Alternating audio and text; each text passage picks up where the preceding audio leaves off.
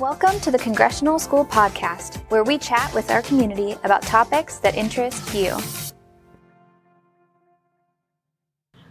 Hi, everyone. Welcome to the Congressional School Podcast. I'm Alice Penn, Director of Marketing and Communications, and joining me today is Maura Rice, Junior Kindergarten Lead Teacher. The topic of today's podcast is the importance of reading in early childhood and beyond. So welcome, Ms. Rice, and let's begin by talking about why reading in early childhood is so important. Thanks, Alice. So I vividly remember my father saying to me as a child that reading is the key to life. And he always said it would open up doors, literally and figuratively, in my life. And that has always stuck with me as someone who loves reading and spends so much of my day reading to children and discussing different elements of stories and books. I know this is true, that reading really is the key to life. Having access to information through print is just an essential part of life and a skill that all children will need and will benefit from. So what are some of the benefits of reading? It's just so crucial. It encourages imagination, it stimulates our creativity, it expands our understanding of the world. But reading doesn't just have to mean reading to oneself. Especially in early childhood, it's so incredibly important to read to our children. Because reading promotes their language development and their love of language from birth onwards. Babies can pick up on rhythm and cadence and tone. They learn the sounds of their caregivers' voices, and they can hear if we say something kind of in a sing-song tone, or if we say something loudly or quietly, and they start to recognize those sounds. So these very early days of reading to a baby have a significant impact on their brain development and their language development skills. They can hear patterns in our speech, and language is developing its roots in your baby's brain before they can even talk themselves and before they even lift their head on their own. They're taking it all in. As babies grow and their eyesight develops more, they can see pictures and objects in front of them. So at first it will be black and white, and then they're going to see more colors and shapes of objects, and they become things that young babies actually recognize. And they're kind of storing these sounds and pictures in their ever-expanding memory. And this is already helping to set them up for developing the skills that they're going to need to communicate. So as toddlers and young children grow, their vocabulary begins to expand as well. So when we read to them, they're processing information, they're connecting sounds to objects on the page, and reinforcing any prior knowledge that they have. So toddlers will often ask for you to read the same book over and over again. And as annoying as that sometimes may be for parents, it's actually a really, really good thing and something they do because they crave predictability and they actually use that to process information more concretely. So that's a sorry to all families that you have to keep reading the same book. There's actual research behind it, so keep doing it. I have probably read the book Muba La La La by Sandra Boynton over 400 times to my son since he was a newborn, and now that he's about 16 months old, he's actually reciting the sounds and pointing to pictures, attempting to name the animals or make animal sounds, and he sings to the rhythm of the book. So for me, that's affirming that reading from birth has been instrumental in helping to develop language acquisition skills and also just expanding his vocabulary from the very beginning. And then when children reach preschool age, which is more the age of the children that I teach, reading does not stop being important. It continues to be a tool that helps us teach children social skills, like how to handle difficult emotions or challenging feelings that come up every day with them, with their friends or their families. It can also help foster a passion for a certain subject for your child.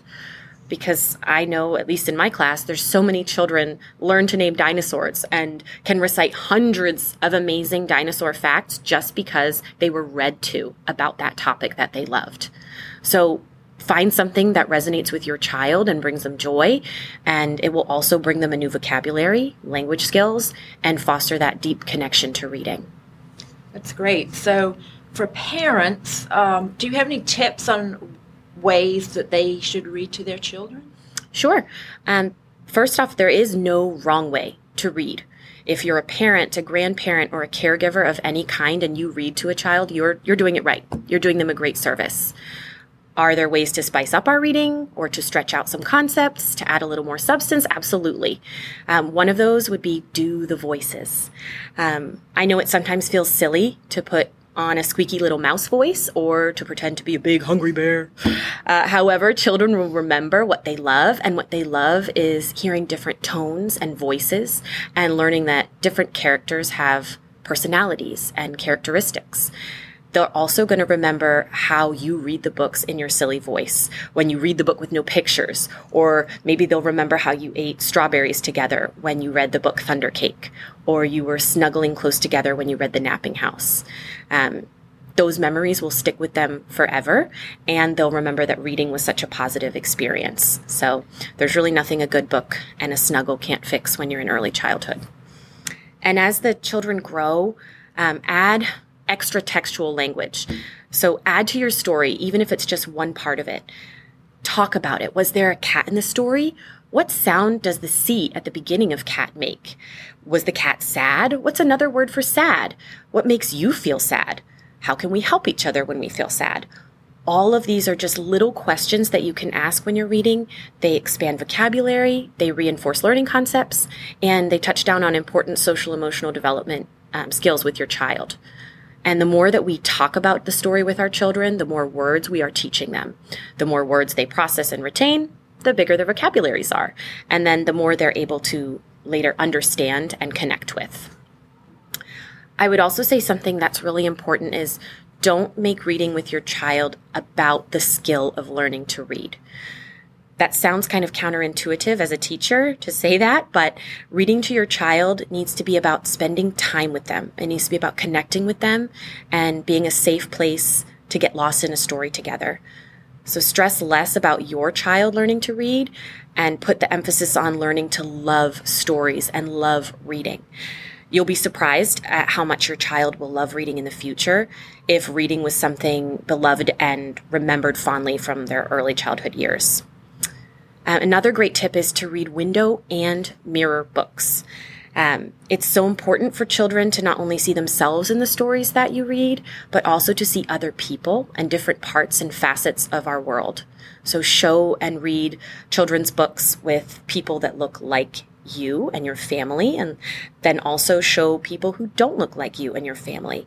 And with that, you're building a foundation and an exposure to diversity from a very young age. So for parents, what can they do to foster a love of reading and a love of books in their children? Read aloud as often as you can, even when you think your kids have outgrown it or if they can already read on their own independently. Read aloud chapter books as they get older. Take turns reading as a family. Make it fun. And always remember to keep that spirit of making reading about connection.